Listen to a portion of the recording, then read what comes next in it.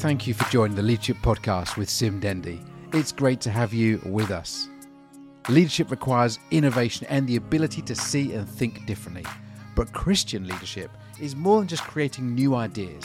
It is about humbly walking the way of Jesus and asking that he leads us in serving the needs of others around us.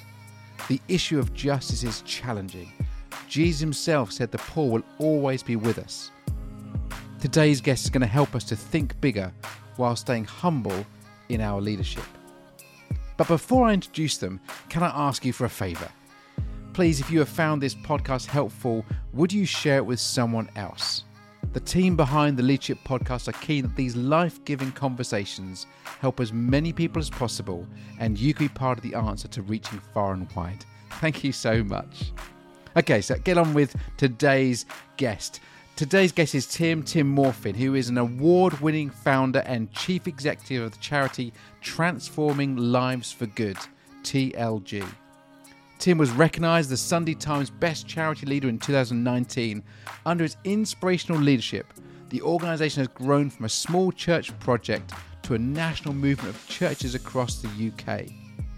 With his previous experience of organisational development in a large multinational company and his comprehensive understanding of the charity sector, he has pioneered TLG as a dynamic organisation known for its innovation and development of leaders. Tim is an author, a popular speaker and advisor, continually sharing his passion for the church to be active in every community, bringing hope and a future to struggling children. He's also written a book about TLG's incredible story from its humble origins entitled Out of the Ordinary. Well, thank you so much, Tim, for joining us today. I'd love to hear a bit more about your story, about the TLG story, and I want to jump straight in. We want to make the best use of the time we've got. Before there was any such thing as TLG, before there was a charity, before you started championing the cause of children at the edge of education, who was Tim Morfin? How would you have described yourself? So I grew up in East Yorkshire and blessed with Christian parents involved in a local church, actually on a council estate. So it was a lot of fun, actually, kind of been part of that as a kid. And then I headed away to university. So I went a whole 70 miles from home. I kind of figured that was just about far enough to be away from mum and dad, but not too far to go back when the washing needed doing. So I did, I must admit, take a bag full of washing home most times that I visited. And I never imagined that I would stay in Bradford. So found myself at Bradford Uni and studied business. But as I got settled into uni, I also joined a church that was close to the sort of city centre or just set back from there at a time when that church was really just beginning to look outward. And then finished uni, had a real strong sense that God was saying stay in Bradford. So managed to get, a kind of corporate job. Worked for GlaxoSmithKline in a sort of management type role. And that was me really. Just got involved in the church and settled into life in Bradford. And you mentioned that, you were right at the beginning that God gave you that sense of staying. When was your Christian faith real for you? So I'd grown up in the church, and so remember making a commitment to follow Jesus a couple of times as a child. But I think interestingly, like so many, that moment of going to uni, was definitely for me just a real moment of decision. And I think probably after a sort of rocky first term of just sort of finding my feet, just had a real strong sense that, God was with me. And I think particularly there was just this moment in time in that particular church. I'd come from a relatively Bible-focused church and came to a church that did have a Bible focus, but it also had a Spirit of God focus, and those things were new to me. And just through the experiences of just encountering the Holy Spirit, beginning to pray with people who had just a really big expectation that God was going to answer these prayers, then that began to change my understanding of who God is. And yeah, definitely changed me. Yeah. And I mean, so here you are, you're ex-student, you're got at your first job, a big company. And what goes on in a young guy's head that goes, I've now got to set up a charity. You had a career path. There's a plan, and suddenly the plan gets flipped upside down, and this thing called TLG, which we'll come on to, is born. What happened to make that change? So I guess I was just plugged into church, and we did what so many churches have done over the years. We opened a youth club, and a whole crowd of kids came. We kind of renovated a space, and there'd be probably 35, 40 kids would be there Friday night, Saturday night, Sunday night. And so over the weeks and the months, I guess we just got to know who these kids were and got to journey with them in life. So I'll never forget, the first boy that I would say, TLG really helped, this boy called Lewis. I met when he was 12, met him on a Sunday night. I remember it very, very vividly because he punched me. I now know this is just his way of saying hello. It's just like, kind of, hi, I'm here. Boom, take that. So got to know him, but, by the time he was 15, he totally disengaged from school. And I'd known enough to know that life at home was really tough for him. So he lived with his mum, and there was a live-in boyfriend, 2 sisters and a brother, a house where there was often not enough money, sometimes not enough food, really, I guess we'd say quite chaotic. And so when he went to school, that was chaotic as well. And yeah, there we were. We sort of knew that this was happening. And I knew that at 15, he really should have been going back to school. But I also knew the school had stopped looking for him. And yeah, just sensed God stir in our hearts that this wasn't okay. This is not right, that this boy is missing an education. And I guess a little bit of a, so what are you going to do about it sort of question. Yeah. So massive change there. And you go from, corporate career ladder to setting up a charity. Tell us about TLG. And for those that know, I'm using the acronym TLG. It's now known as, it changed its acronym, didn't it, at some point? But tell us a bit about the beginning and what it is and what it does. So TLG stands for Transforming Lives for Good. And we are all about helping churches to get alongside struggling children and their families.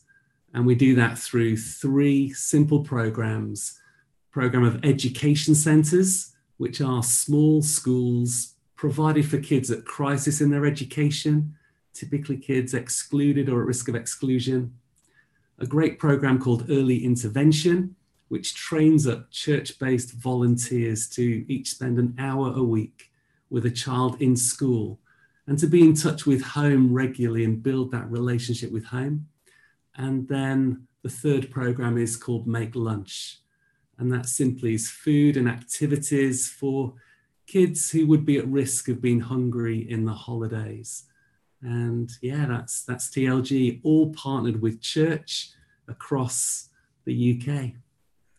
And you've laid out really simply there. I mean, as someone who's bumped into TLG at various points along my way, I think I cannot believe that Make Lunch is such a simple idea. And the fact that, the holiday hunger is a thing. I mean, before Marcus Rashford, it existed. There was this thing called, preschool meals that stopped at the end of the school time. And as somebody who, like you, worked with young people in my early years, never even thought about something as simple as what happens to those children who depend, or those families who depend upon food at lunchtime. And suddenly their hot meal of the day has been taken away from them. Yeah, that's right. So 11 years ago, wonderful lady called Rachel Warwick just spotted this need, pioneered Make Lunch. And that's become part of TLG. We've partnered with 90 churches across the country, serving meals in a typical year to more than 5,000 kids. With everything that's happened with COVID, those face-to-face opportunities weren't there, but actually the need, as we know, was huge, wasn't it? So yeah, we found ourselves actually partnering with it's almost 200 churches to get food and support out to families. And in the 12 months that has passed, we supported 18,000 different children.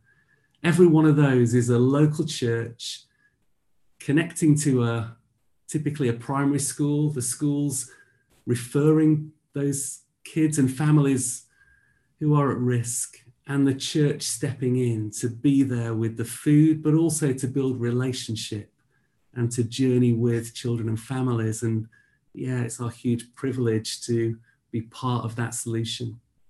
And as a church pastor, church leader, I'm always so glad to hear organizations like TLG who want to work with the local church, that we are better together, that your skills, knowledge, connections with our local volunteer force and love for our community can work in partnership. That's a great asset. But along the journey of TLG, there have been some incredible, miraculous moments. I mean, you tell the story of Lewis, and we'll come on to some of the things, the other stories. I know there are lots more out there. But tell me about the story about Hope Park, about your headquarters, because I love this story about, you were in a meeting on two different sides of a road, your original location. It was pretty dangerous getting kids from one side to the other. Yeah, that's right. So I described the story of Lewis, and our help for him really led the local school to say, we've got loads more kids like him. So it's like, how many would you like? So suddenly we had a kind of class of 10 kids, and things began to grow. Initially, our heart and our vision was just for Bradford, but we sensed really kind of the Lord stirring us that, this need is everywhere. I mean, I now know that if we bring the data, right up to date, 440,000 exclusions are given to kids in our country.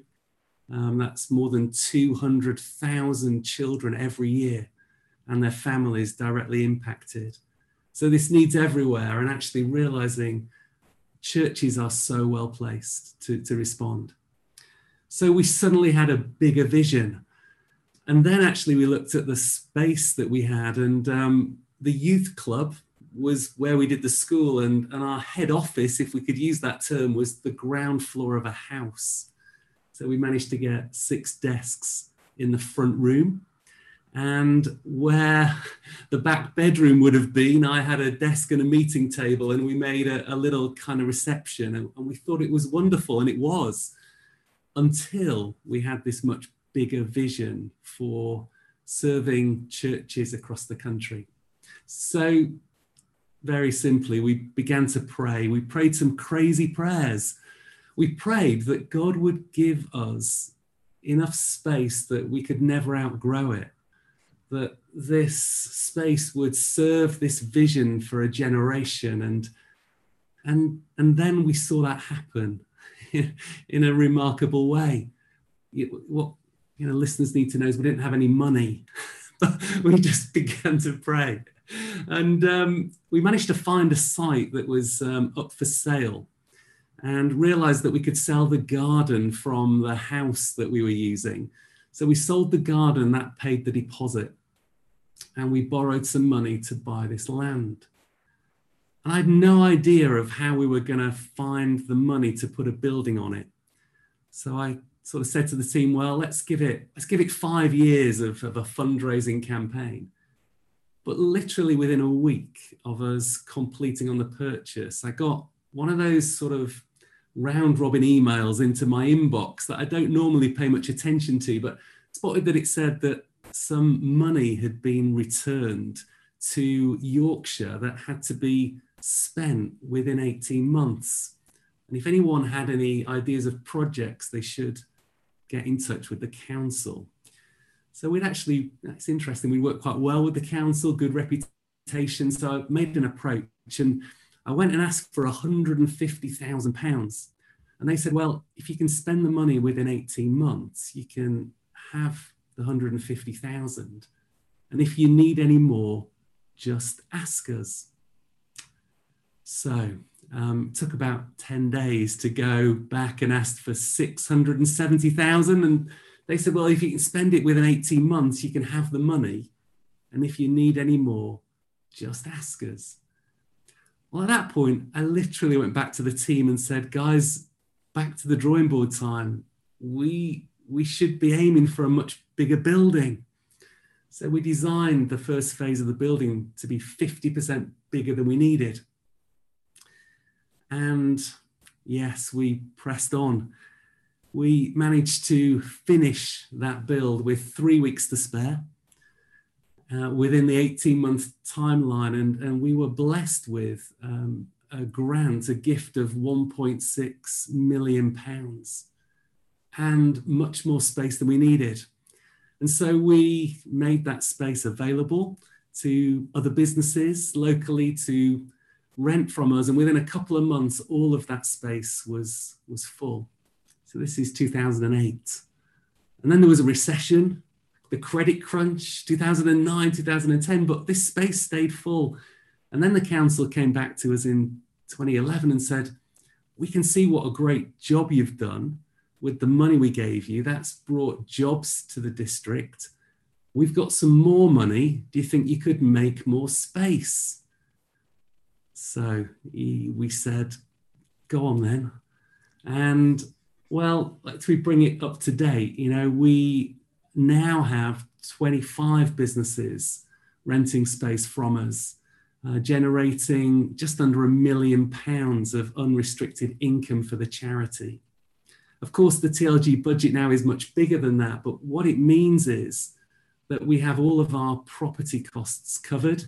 We've got a good chunk of our core costs covered. So those people who are thinking about a charity to give to, I'm always interested to know, where is my money going? Is it going to core costs or property costs? Well, the great thing, because of the blessing of God in the story of TLG, is that actually those that give to TLG give directly to the front line of this work, enabling us to increase our help to struggling children. So yeah, one of many stories really of just God showing up in ways that are way beyond what we could have asked or imagined. I love that story, not just because of what happened, but because you went beyond the comfort spot. You thought, let's just push it a little bit further. And I think, how many times as leaders have we stayed safe and gone, we'll stay in the front room with the house. It's okay. We've got 6 desks. We can make this work. But you were thinking a generation. You were thinking beyond Bradford, thinking bigger. And, I'm sure at the time you weren't thinking 10, 20 years down the line. You were thinking just, how do we get through the next few weeks? I mean, to build anything in 18 months is incredible. To build it with someone else's money is a blessing. To bring in communities and businesses to both bring income and be a blessing to them, is a wonderful thing. But I know that TLG is not designed to be a landlord. You're not there just to set up businesses and create space for them. You are there for people like Lewis. And I know you've many other stories like that. I'm sure you could list them off for me. You could tell some of those stories. And you've seen incredible change. I mean, are there other stories you could tell us of some of the change you've seen in people's lives?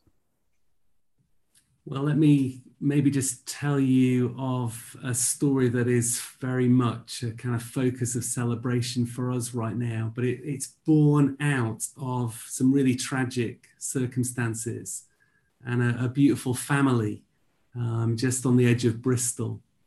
And so Mum Emma and her husband and 2 kids, Ellis and Sophie. Sadly, Alice and Sophie's dad and Emma's husband was terminally ill just at the point at which COVID began. And so, like so many, families that were struggling and facing really big stuff. And then this challenge that we've all faced kind of came along, and in so many ways that feels so kind of harsh, that those that are facing life-changing circumstances, and for those kids this was clearly just really, really tough, and then lockdown and all of the struggle that represented. But I guess, the reason that we celebrate this story is that it's very much a demonstration of just God's goodness in the face of really tough circumstances. Emma spoke about just how difficult it was for her. She had kind of limited time with her husband, and he has had his needs, but then the kids, really need their mum through that struggle and the grief that would follow. And so this is a family that have, now Emma's a single mum, and the kids are missing their dad. But what has been so encouraging is just the way that the church has stepped in. So we have this program called Early Intervention. Just ordinary people, just everyday folks saying, do you know what? I could give 1 hour a week to a child who's struggling. And so Early Intervention was there for Ellis and for Sophie, just at the point at which, in a sense, everything else in their world was falling apart. And what is just beautiful is just knowing that they had an early intervention coach there for them through this time. We made a film just recently, and we featured this family in our magazine. And in the film, there's a moment where Helen, the coach, just kind of walks around the corner and walks towards Sophie. And it's just a brilliant moment of hope stepping in. It's a kind of picture of God's heart of love for those who struggle. And what's been beautiful is just the difference that relationship has made over the last year. Emma says that she's now got her kids back, having, just seen them grieving. Ellis, this young boy, just hiding under his bed, just not wanting to face the world. And now he's kind of got a smile again. It's a family that we were able to support with boxes of hope and just bring the everyday essentials and the encouragement that we all need. And just Emma says that was a godsend for her. She says that her favorite Bible verse is from Isaiah 40 about those who hope in the Lord will renew their strength.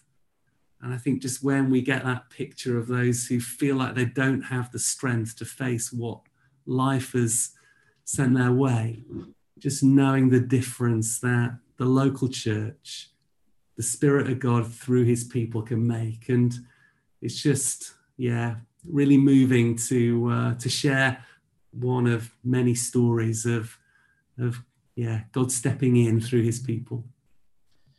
I mean, that's obviously both a tragic story and a wonderful story of God's people stepping in. But I mean, COVID and education, I mean, that's been a terrible combination, hasn't it? I mean, we've got vaccines that can protect people against a disease, but children who are already struggling in education, struggling in the home, suddenly being in lockdown.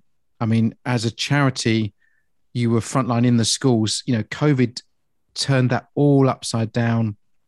You weren't able to do your normal work. Your early intervention wasn't able to happen like it normally did. And what are your thoughts around that area of education, the knock-on effect to children and families that you're working with regularly? Yeah, this is huge, isn't it? And I guess I speak as a parent and supporting kids, through the ups and downs of school opening, closing, remote lessons. And actually, the evidence in terms of impact on our kids is just really clear. Young Minds, who are a charity that, we really think have a massive part to play in helping young people, They have done some research saying that 87% of children agreed that they'd felt lonely or isolated during the lockdown. So that's, nearly 9 out of every 10 feeling lonely and isolated. And then the impact, the legacy is huge. So the NHS just earlier this year have estimated that an extra 1.5 million kids and young people are going to require mental health support in the next 5 years as a direct result of the pandemic. So we're talking about a huge legacy here that is going to take us a significant amount of time to respond to and to address.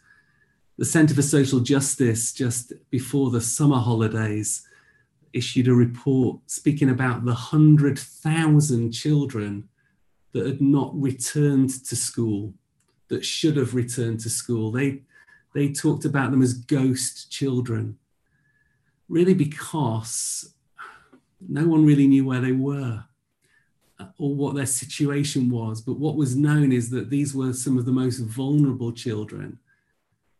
The other reality for those of us that work with vulnerable children, we know that actually school is the place where safeguarding concerns are most likely to be identified and raised. And so when you close school, you also close a window on support and help for kids. So it's huge for this generation. I guess, as TLG, we feel very privileged that we get to champion a church response to these needs. And so, we're able to support literally thousands. This year, it'll be 6,500 children that we are supporting through our network of over 250 church partners across the UK. But I also have the privilege, along with other colleagues, of really shaping and influencing policy. So I'm part of a group of 8 leaders within this sector who meet with the Department for Education, meet with them every week and speak to all of these issues. And the department have been very, very open in terms of just the recognition of the need, the place that the voluntary and community sector is playing. The role of the church is appreciated, and we get the opportunity to represent just a small piece of that in the part that TLG Education Centres and Early Intervention is playing in helping kids to make it through, to begin to stabilize their own mental health so that they can then get back to learning. Amazing. I'm so glad you're there in the middle of all the conversations. I know that when general elections would come round, you'd often have politicians ascend on your headquarters to have photos taken of look at us with this charity. And I'm glad that's not just, you're not just seen as a tokenistic thing, but you're actually part of the solution and part of the conversation. What are your thoughts, though, on the celebrity piece when a Marcus Rashford even sort of, puts out a tweet and a comment, and suddenly, you're getting things overnight change? You're there working hard every week, having meetings, and then along comes that kind of person with social clout that says something, then all the politicians bend over backwards. Is that like a great thing for you, or a bit frustrating, or is it just like all the more the merrier? I mean, it raised the profile. What was your kind of reflections over this sort of summer we had? I just think what an inspirational young man, and he's speaking from first-hand experience of what this is like, and just the length to which his mum was going to support that whole family. And that has been so significant, so powerful in actually highlighting the need, but also making it really clear that this is something that's not okay and something that we shouldn't accept has been a normal part of life in the 21st century in developed economies. And then I guess from a TLG perspective, what we've seen is just a massive influx of churches that are seeing this need and saying, aha, okay, we get the need, and we've heard about TLG, and they've got a program that can help us respond. So that's been really exciting. So, we went from working with 90 churches on issues of sort of food poverty to 200 churches in 2020. So incredible stepping up from the church. And often the people who are stepping forward, it is incredible. Like, some of the churches are not your big, well-resourced churches. We've got those as partners too, but I'm thinking of like some small churches, maybe of older folk who themselves, were or should have been shielding. And yet they were stepping up to get this food and the essential supplies out to families. It is so inspiring. So we're super grateful just for the way that these needs are at the forefront, but very hopeful in the way that the church is stepping up. Yeah. And we're one of those churches, the church I lead, Freedom Church.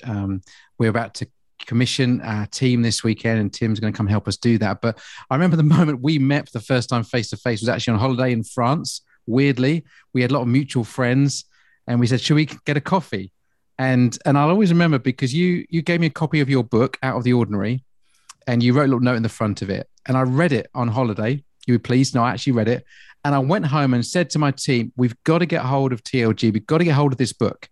And my colleague literally pulled out of her bag and said, what do you mean this book? And she'd already had the book and already read it. And then my other colleague said, oh, that book, my husband has just finished reading that. He bought it. He's into education. He's a teacher. He was interested in TLG. And 3 out of our staff team had all read the book in a matter of a week without even knowing that we were doing that. And fast forward now, it's been a couple of years because of circumstances, and the early intervention has begun. And our church family, we've got some coaches being trained who are going into local schools. And I think what a simple model, but what an effective model to really change the trajectory of a young child from 5, 6, 7 years old, which in your book, you talk about how many 5-year-olds actually get removed from school, which shocked me no end, that you can actually even be removed from school. Is that still the case now? Yeah, so in the year until COVID happened, 26,000 children who were of primary age were excluded. And as many as 6,000 of those were kids who were 6 years old and younger. For me, this just says so much about the unfairness that is faced in life. I think, the wider context is, we know that it's the kids who live in poverty. Kids on free school meals are actually 4 times more likely to be excluded. It's also true that Black boys are 3 times more likely to be excluded from school. And then when we think about those that have special educational needs, and anyone knows anyone who's gone through the process of actually getting that official statement of special educational needs and all of the resources alongside that, those kids are 7 times more likely to then be excluded from school. It just says to me that, we've got a system that really is not meeting the needs of the children. And for class teachers, my heart goes out to them. They're doing a brilliant job day after day, term after term. But when we see that disparity in terms of race, of poverty, of educational needs, for me, this just speaks of significant injustice that is not okay. And it fires us up as TLG to challenge the system, to shift the resources to those who need it most, but also to inspire the church that actually every church everywhere can make a difference. Yeah, so good. Now, we are going to be heading towards the end of our time together, unfortunately, but I want to encourage our listeners to to get hold of your book, which is freely available, and we'll make that available on our Leadership Podcast website, and we'll give you the links. You can go through to TLG, sign up to their database now, send you a free copy of the book, which is a good start. It tells all the brilliant stories. It talks about Lewis in there and your headquarters and some of the great stories you've got to share. But I guess, what does the future of TLG look like, and how can we as listeners and as churches and leaders, how can we get involved to make a difference? Well, without a doubt, I would say that every church everywhere can connect with TLG and pick up a program that can make a difference in a local community. So be that early intervention coaching, the Make Lunch program, or our education centres. Right now, we also have some free training available called the Emotional First Aid course, and a free resource called the Emotional Roller Coaster. And that was created in the early days of the pandemic to really help equip any adult who is supporting anyone who is struggling in any way, particularly in regard to emotional and mental health. So those resources are all on our website. That's tlg.org.uk. And I would just encourage, all of the listeners to check us out, connect with us, and hopefully we can serve you. That would be the idea. Tim, thank you so much for your time today. We'll make all those links available on our website, and we'll forward them to people so people can get hold of them really easily. Don't worry if you've missed writing that down or something, we'll get those to you.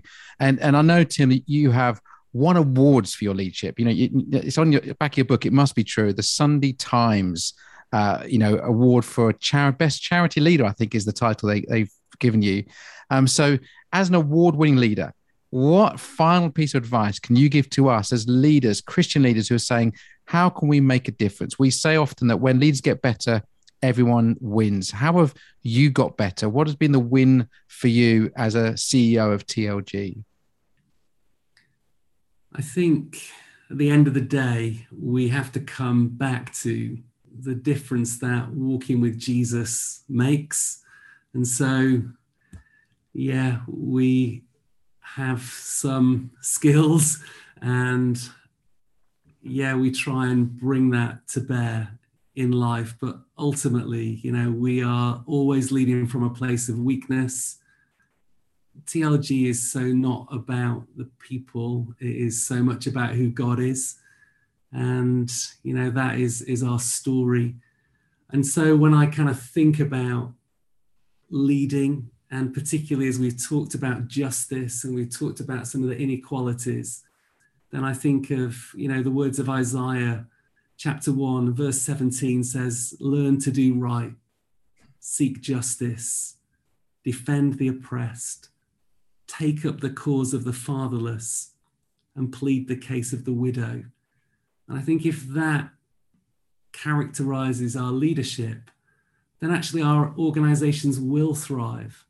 We will find that we build healthy cultures that people want to be part of, and we're able to serve each other and to serve the communities and the children and families around us. So, that's so much our heart. And really grateful, Sim, for the opportunity just to share with you today. Tim, thank you so much. And thank you for bringing it back to where it should always be, with Jesus bang at the center of our leadership. Thank you, Tim, for joining us today on the Leadership Podcast. Thank you so much. What a wonderful conversation with Tim Morfin today. I hope you found that helpful. If you want to find out more about the work of TLG and get hold of a free copy of the book, Out of the Ordinary by Tim, please do head to tlg.org.uk. And don't worry, we will make sure this information, along with the other free resources, are available on our website, theleadershippodcast.uk. And finally, it just leaves me to say thank you. Thank you so much for joining me once again here today, the Leadership Podcast, today with me, Sim Dendy. Thank you so much for listening. We hope this helped serve you in your leadership. Please do get in touch if you have a story to share, because we know that when the leader gets better, everyone wins.